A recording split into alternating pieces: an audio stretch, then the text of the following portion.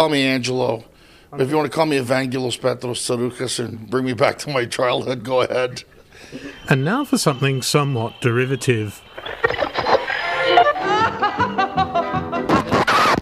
Stand and deliver. Lead a line, feed a line, punch line, sunshine. I got a hunch that you've got a bunch of laughter heading your way.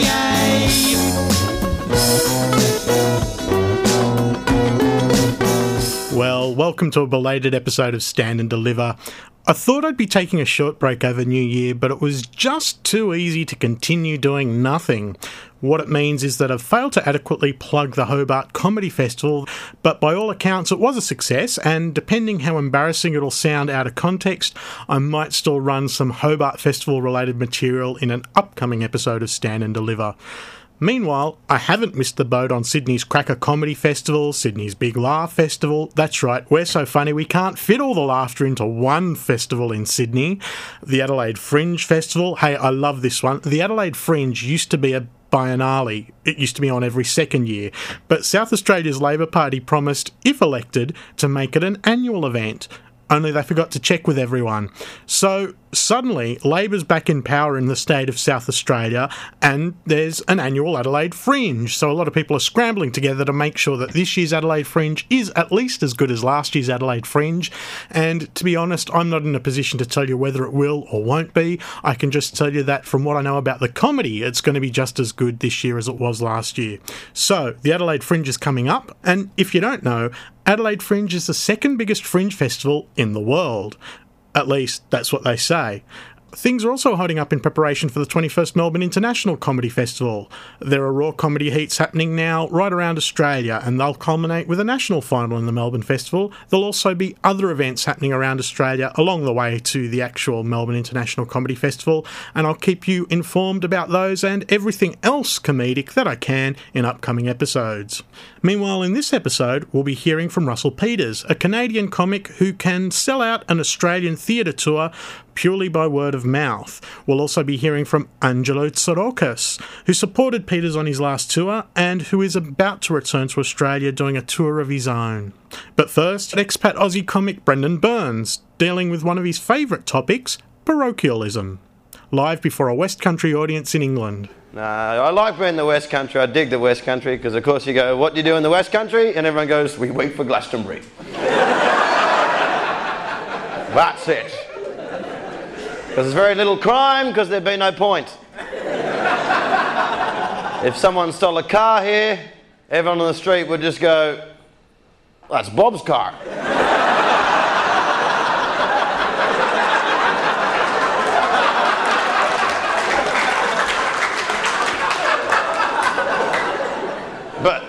But that's not Bob. Quick, call Constable Jones McSimmerton. Constable Jones McSimmerton. There's been a crime. A crime? Must be someone from Bath. Quick, rev up the tractor.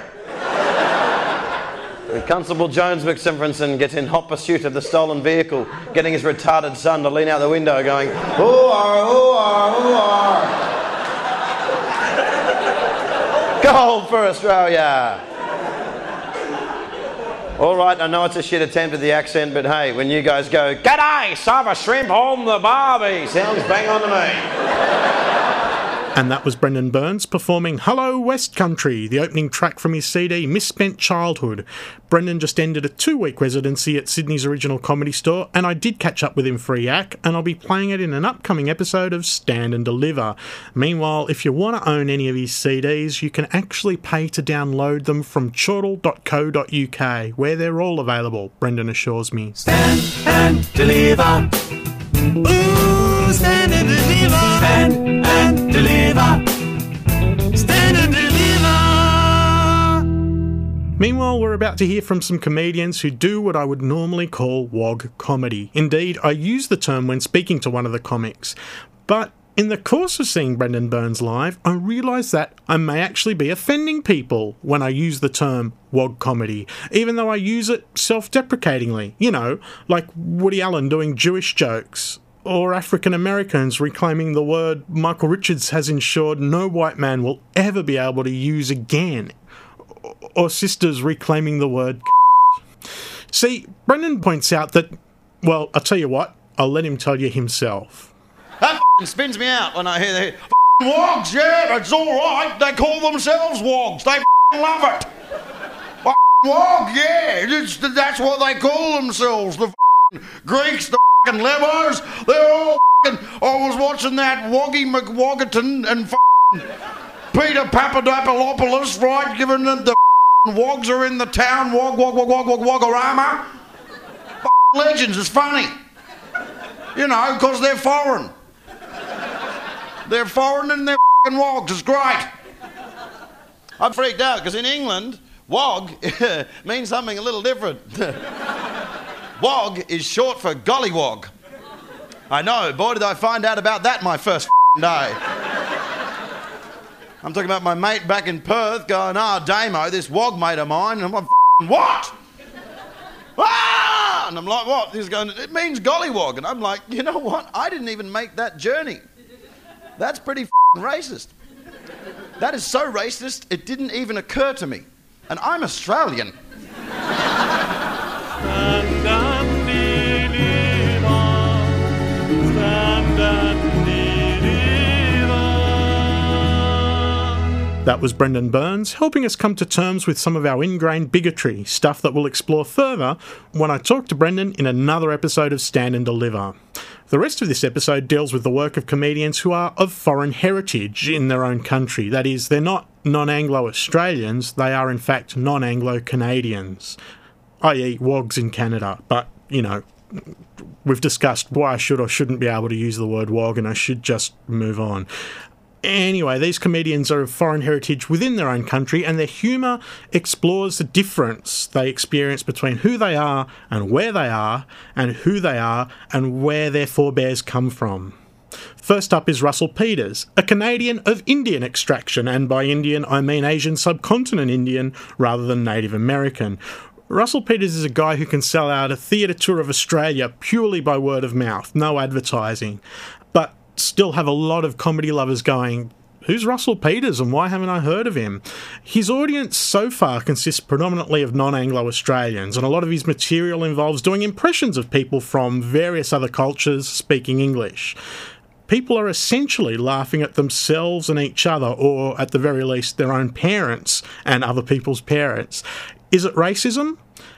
There's no hate involved. It's really about love and understanding. Is it funny? It's hilarious. I was at my parents' house about a month ago, and I was watching TV with my dad, right? We were sitting in the living room watching TV, and they had like, the Gay Pride Parade was on that weekend. And well, whatever makes you happy. And they were showing, they had like a live feed, not like a live feed, but like they were showing the parade, right? They were showing it on TV, right?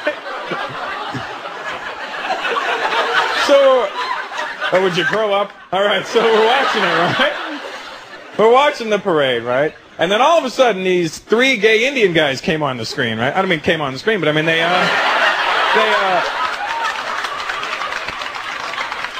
appeared, right? So I'm watching it, right? And these three gay Indian guys are like, hey, we are Indian and we're gay. We represent the gay South Asian community.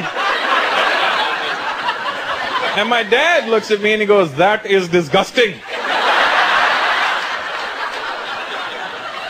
Do you know them?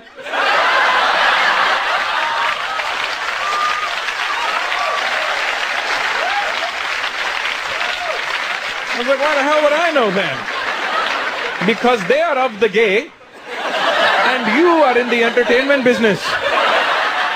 Russell, be honest. 4 sold-out shows, no advertising whatsoever. What's your secret? What's going on? If I knew, I would bottle it and sell it. I don't think the media decides who's famous anymore. I think the people decide who they want to be their heroes. But clearly the people are getting hold of you through other avenues. It's the work of the internet, surely. Absolutely. I mean, and again, I had nothing to do with that. I'm not the guy who put my stuff on the internet, and I'm the guy who's benefiting from it, but I'm not the guy who did it. And I'd like to meet whoever did it and buy them a nice Happy Meal. Now, I know there are some issues at stake as well, because you've not really released very much, but there are videos all over the internet of you. Yeah, that's why we're very strict on people trying to record at the shows now, because, it's not so much that I would love for the fans to have something to take home with them. However, with the internet, they can dump it on the internet and people can just see your whole act, and then when you go to do the same act the next night, they're not laughing. So it's a double-edged sword. I mean, it can help you and it could also kill you. Chinese people and Indian people cannot do business together. Because Indians cannot live without a bargain, and Chinese people cannot give you a bargain. Their objective is to get every penny from you, and ours is to keep every penny.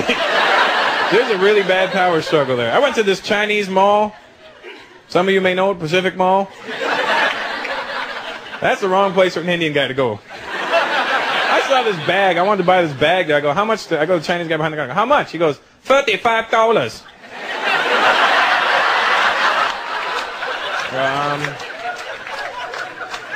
How about 30? And Chinese people will never tell you no. They'll tell you no, the longest no you've ever heard in your life. Like you just said, the most ridiculous thing they've ever heard in their life. I'll give you 30. No. I can't do $30. I sell you $30 today. You come tomorrow. I'll close down.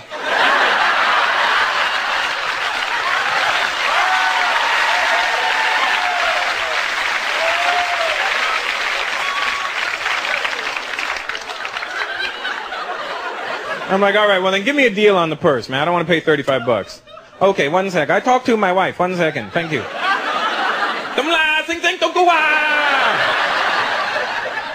I'm going.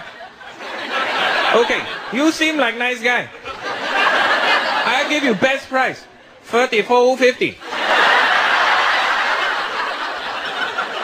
I'm like, that's 50 cents, man. He goes, 50 cents a lot of money. You save 50 cents here, then maybe you go somewhere else, you save another 50 cents. Then you have $1. Then you take your dollar, you go to the dollar store, you buy something else. Now, your style I find quite interesting because you go through a whole lot of racial stereotypes, and they're the stereotypes that obviously your audience recognises because they laugh at them. They're laughing at each other, but they're also laughing at themselves. Tell me how this style developed. I've always been fascinated by stereotypes. Behind a stereotype is some sort of truth. It has to come from somewhere.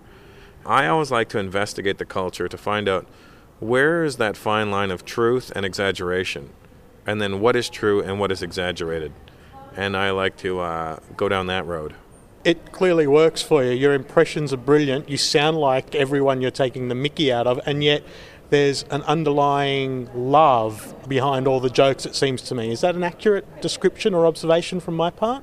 Well, see, I like it when people understand it. Like when you get it. Do you know what I mean? The people that like it are the ones that understand that I'm not doing this to be malicious or to mock you.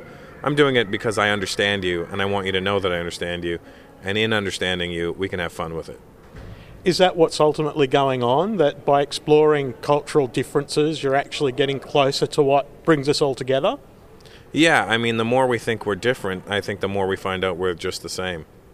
And, one group of people may think we only do this, and then you find out another group of people who are from a different part of the world do the exact same thing as you.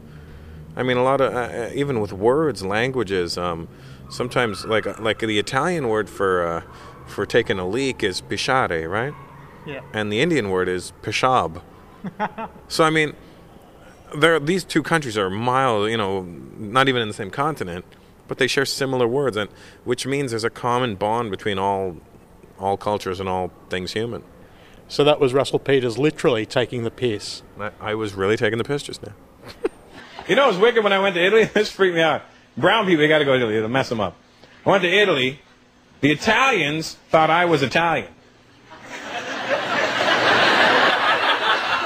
And I didn't have the heart to tell them I wasn't Italian, right? Because it seemed kind of cool to be Italian for a little while. until they started speaking Italian to me. Then it just looked like I was retarded, you know, because they're walking out there on the street. Ah, signore, sono dove che dice, pascodonte, pascatini, periodote, periti. Temperiodote, che periodote. Sì. Sì, man. Then when I told the guy I was Indian, he would freak out. Indiano? No, Indiano. No, Indiano. Mario, che cazzo va Indiano? No, no, Indiano. Like I told him I was a friggin' ghost or something. No. Because they can't picture Indian people that are just normal over there, you know? And in their heads, Indian people are...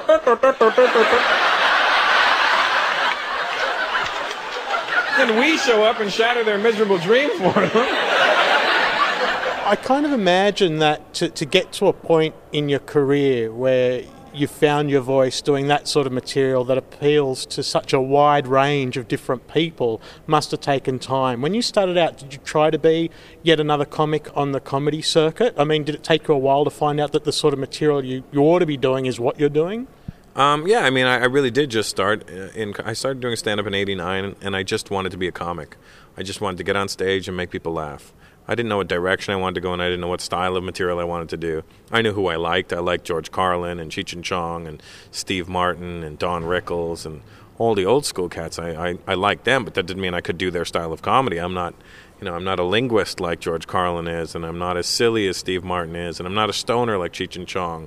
And Don Rickles is a guy that really appealed to me because he kind of was insulting but not offensive. Do you know what I mean? I tried to basically take elements of each guy that I liked and build myself out of it. Did it take a while to find your voice such that it is? I would say, yeah. I mean, you know, I sort of got on track, I think maybe around 4 or 5 years into the game, sort of figuring out what direction I'm heading in. And then I spent the next, 10 to 13 years honing that style, and I still feel like I am still, polishing the floor on that one, you know what I mean? I think that's one thing that separates immigrant families from the regular Canadian families, you know? Doesn't matter where your parents are from. If they weren't born in this country, they will whoop your ass when you're growing up, won't they? It doesn't matter where your parents from. Ukraine, you know what I'm saying? They'll beat you with a cabbage roll, you know what I'm saying? They'll smack a pierogi upside your head if they have to. They'll beat you, right? Immigrant parents will beat their kids. Canadian parents are a little too soft on their kids. And that's fine, whatever makes you happy. But you need to start beating your kids.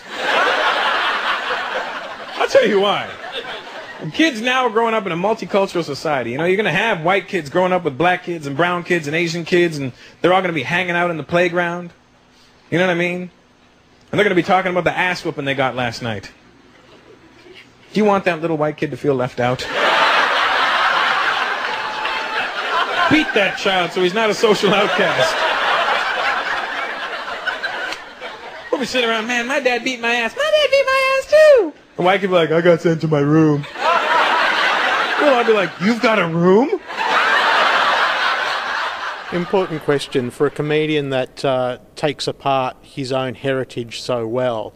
How do your parents and your family regard what it is you do for a living? They love it, actually, now. It's funny. My mom was at my show last night, the Late Show last night, and she was at the shows in Melbourne as well. My mom has become a big supporter of my act, and I used to be very shy about performing in front of my parents because, the language and the content and stuff like that. But then my mom just said, listen, when I'm in the audience, I don't want you to do anything you don't normally do. Just do your act. And I said, as long as you understand that that's what I do on stage, I don't talk like that in front of you, Mom. My dad thought punani was a tropical fruit. It is, if you think about it. For the older white folks that look confused right now, punani is the Jamaican word for a woman's... You know what I'm saying? For her pum-pum. My dad thought it was a tropical fruit. One time when I was a kid, I was sick and I was messing around with my dad. He came here and goes, oh my God, son, you're sick. What can I get you? I go, Dad, I love punani. My dad went to the Jamaican store. Hey, lady, where's your punani? My son is at home sick. He needs punani right now. Give me two. Is it right? Let me squeeze it. No seeds. Now, the next thing is, you said as part of your show that you're actually going to India. Is it your first visit to India? It really is. It's my first time in 17 years of doing stand-up performing in India. And I'm nervous as hell about it because a lot of my jokes, like I said, a lot of my jokes have to do with the punchline is, the Indian accent. And when I'm in India, I'm the only guy without that accent. So they're going to be laughing for completely different reasons, if at all. Well, it will be hard because I imagine where a lot of your humour comes from is from that disjunction between the country you're in and the country that your parents are from. So it's that kind of middle ground where you're not quite this and you're not quite that, where so much of it comes from. Is that something you thought about, or am I making you even more nervous just saying that? You have ruined this trip for me, Dom. I want you to know when I bomb in India. I'm aware of it, and here's the problem that I think. It's not that I don't think they'll understand what I'm saying. I don't think they'll get it, because they understand English just fine. They'll understand what I'm saying. I don't know if they will know why it's funny. Yeah, because they won't have had that same experience. But I imagine that you'll find other things from being there that will become the show. Absolutely. I think I'm going to have to approach it from the perspective of being an outsider who is Indian, who is not Indian, who is... I'm just going to have to approach it from the question standpoint, as opposed to me getting on stage and pontificating. I'm going to have to just get up there and go, listen, what is going on? With, who are the? I'm getting in a week early to India just so I have time to acclimatize and walk around and just see what the people do. As a comedian, is this the biggest challenge you've given yourself? I think it is right now. It may sound like an easy task, but I don't think it's that easy, I mean, we do have like a big fan base in India right now that we're finding out about. And I think these are, my demographic in India, I think is very young. I don't know, but I'm pretty sure it's very young. I can't see it being the older folks. I can't see it be people my age.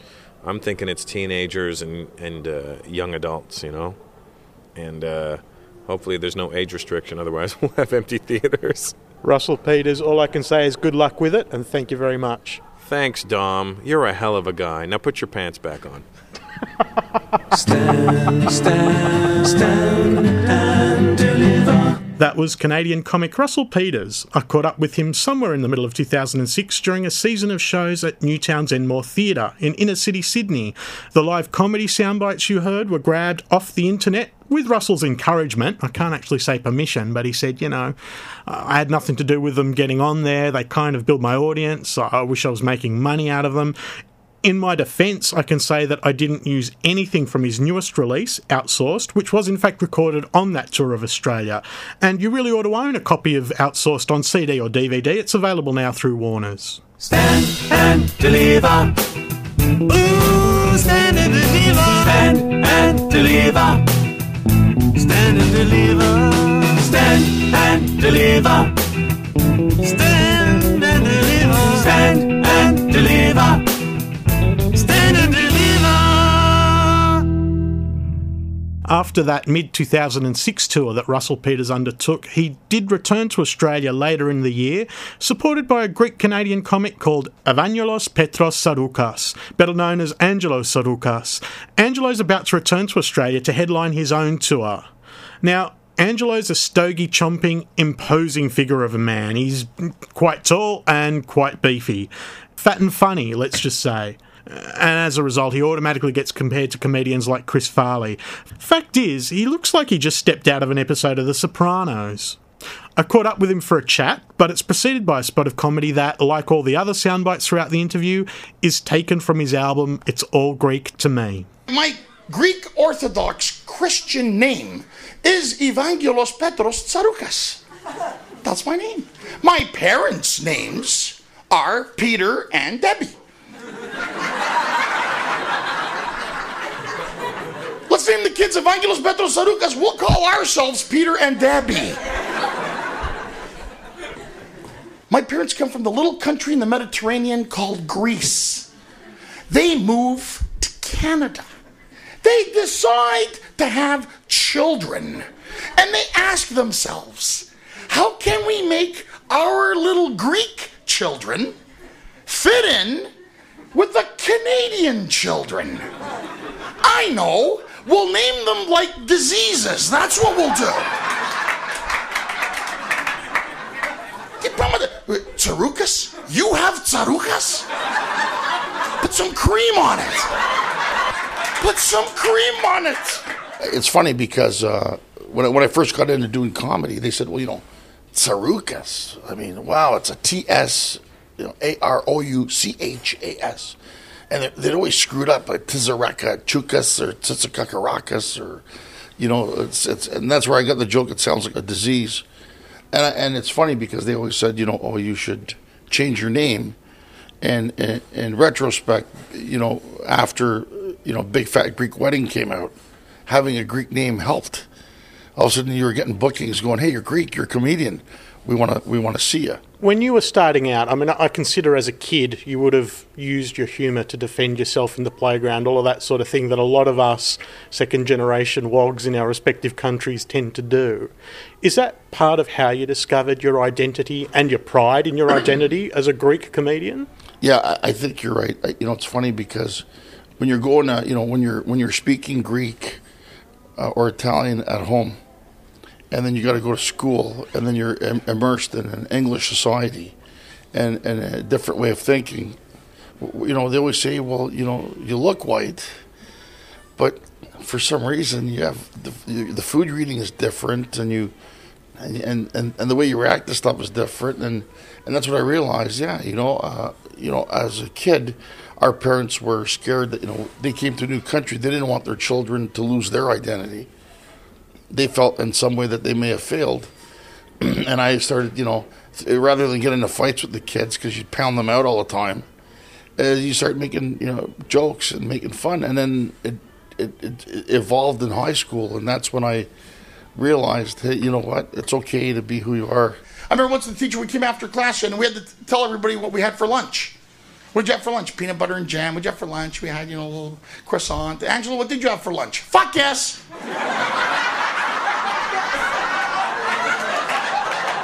Excuse me? Fuck yes! You go down to the principal's office right now. Gusto Galloway 50. Fuck yes! Call my mother. How many times are we getting shit for this? How about the thing that, for a time when you're getting into comedy, you want to try and fit into the comedy scene, and you might want to try and do mainstream material, and so you realise actually it's better to set yourself apart from the comedy scene. How did that work for you? Good question. Okay, you see, the problem was all the other kids would go to cottages and, they go camping and all this stuff. We never did that stuff. So, our parents were very protective. I used to work at my dad's diner. If we were going to go anywhere, it was going to go to Greece so we can get our brain washed out that we are Greek, and go visit my grandmother and 9 million relatives I didn't know existed. My nana is Yaya. We ate different foods. Our Easter is different. Everything. There's a lot of things that were different about us, but it didn't mean it was bad. And the one thing, the best advice a comedian once told me was, Ange, he goes, talk about what you know. And if you talk about what you know and the truth, and if it's funny, it'll come out. And I think sometimes comedians tend to think, well, the popular things talk about deaf people or gay people or hurricanes or tsunamis. No. I think you should talk about what is true to you and what makes it funny. And then you find in the world there's other people who subscribe to that humor going, hey, I get that because that was me. So how was the process of discovering that, that what you knew you could be funny about and still appeal to an audience, even though you were different to other people and other comics, say, when you were coming through? Well, it's a good question because I felt, even as a comedian starting up in the comedy clubs in Canada, I felt, do I got to fit in here again? I felt like I was back at school. Should I talk about this other kind of stuff? And then I realized, no. I got to talk about who I am and what I am and why. And then that material is going to relate to other people who understand what you're doing. But, when we got to high school, we had a course called Home Economics class. I don't know if they had it here. Home Economics class is basically a class you take so you can learn about when you live on your own, when you go to university, στο πανεπιστήμιο, you learn how to cook, you learn how to clean. You know, for the Greek kids, it was kind of hard, especially for the Greek boys. I have to what? When I go to university, my mother's coming with me. We learn things in home economics class, right? We learn things like, how to make food. And this is the bowl. And the bowl is used to hold the food. It's the bowl. And this is a grater, the trifti. So you can put cheese on it and carrots. And this is the wooden spoon. And every Greek kid in the class is like, no, it's not. That's the kutala. That's the kutala that my mother uses to break over my golo. How does it translate? Like, for example, from Canada to Australia, or from Canada to the UK, where you've had experience of playing to other second-generation ethnic groups in an English-speaking country? It's been amazing. I was working with Russell Peters in Singapore of all places, and his audience is a very, distinct Asian audience, Indian and Chinese, and they love the Greek stuff. I was in South Africa at the festival, and I was doing I did my one-man show that I'll be doing here when it come up, and the All Greek to Me show, and it got held over for 2 extra weeks. You do material in Greek to a Greek Canadian or a Greek Australian or a Greek English audience. Have you done material in Greek to a Greek audience in Greece? I don't think, and this is my general opinion, my act would work in Greece. Because the Greeks in Greece live in Greece. They don't understand what it means to be Greek living outside in the diaspora. So for them, if I did the jokes about my mother yelling, calling me in the house, they're looking at me going, well, that's us. What's funny about that? Yeah, right. There's no contrast between the two.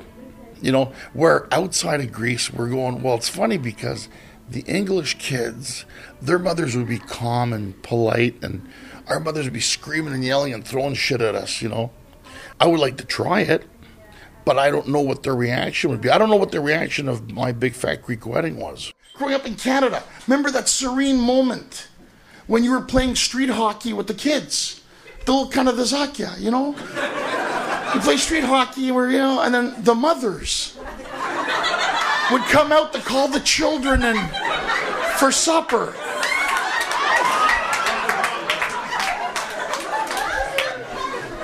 Bobby's mother would come out nice. Bobby, come on in, honey. Time for supper. Jeffrey's mother would come out. Jeffrey, it's time to eat supper, honey. Come on. My Greek mother would come out of the house, holding the scupa, wearing a roba with the curlers in her hair. Evangelos Petros Saroukas! Elagafas Princess Kotoso!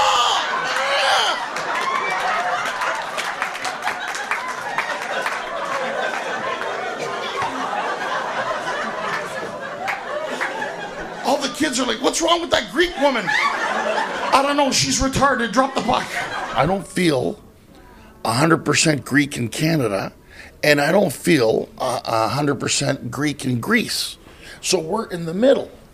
We're in this gray area I call the ethno-gray area.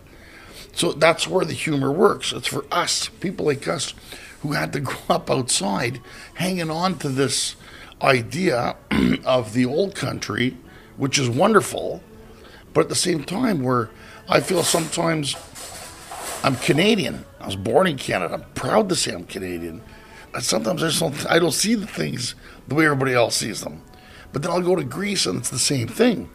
So we're kind of caught in the middle.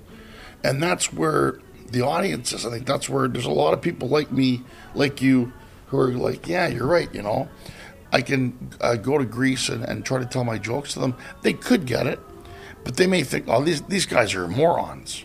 Tell me a bit about your development as a comedian. When you were a kid, being funny amongst your peers, do you remember the first time you went, actually, I have a bit of power when I can make these guys laugh? It's funny. I think humor's like crack. People get addicted to it. They like it.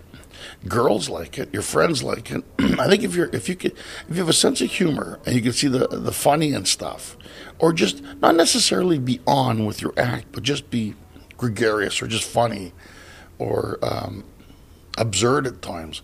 I think people like that. They want to be around people like that. I think we work in jobs where people are stoic, or you're working with people where there's a lot of miserable people in the world. There really is. And people don't take the time out to laugh. When you laugh, you release endorphins, and it makes you feel good. And I think somebody who works at a bank or something all day, they've got to be very rigid. And then when you hang around with an idiot like me, and then all of a sudden we're joking around, hey, what's going on? What's going on? This and that. And you're doing things you shouldn't do. It makes people laugh because they're like, hey, this is fun. But you got to know your limits sometimes too, Guy, his girlfriend leaves him. You don't want to be cutting jokes right away. You want to wait at least a day. Angelo Tsaroukas, thank you very much for your time. My pleasure, Dom. Nice to be on your show, man. Did you guys see that wonderful movie called My Big Fat Greek Wedding? Wasn't that a wonderful film? Good for her. Nia Vardalos, girl from Winnipeg, did us all proud, man. That's the highest grossing independent film ever made, man. That's why she stuck to her guns, and she's going to be up for an Oscar now. It's great. I have a problem with that movie. They shot it in Toronto. I'm an actor. I went for a part in that movie. You know what they said to me? You don't look Greek enough. I go, look at me. I'm big, I'm fat, and I'm Greek. I'm 3 words in the title.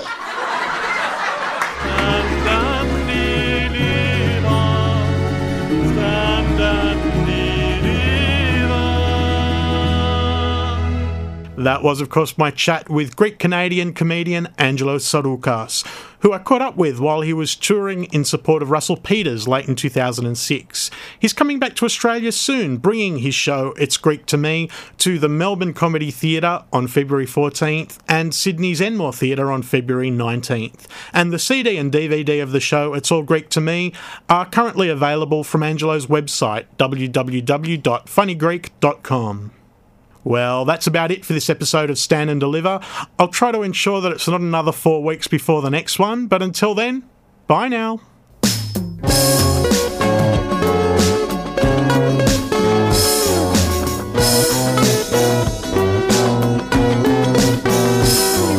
Lead a line, feed a line, punch line, sunshine. I got a hunch that you've got a bunch of laughter heading your way. Lead line, punchline, sunshine. You've got a bunch of laughter heading your way. What do you got? No rockin' furries, no rockin' furries today. Hey, hey. No rockin' furries. No rockin' furries, baby. No rockin'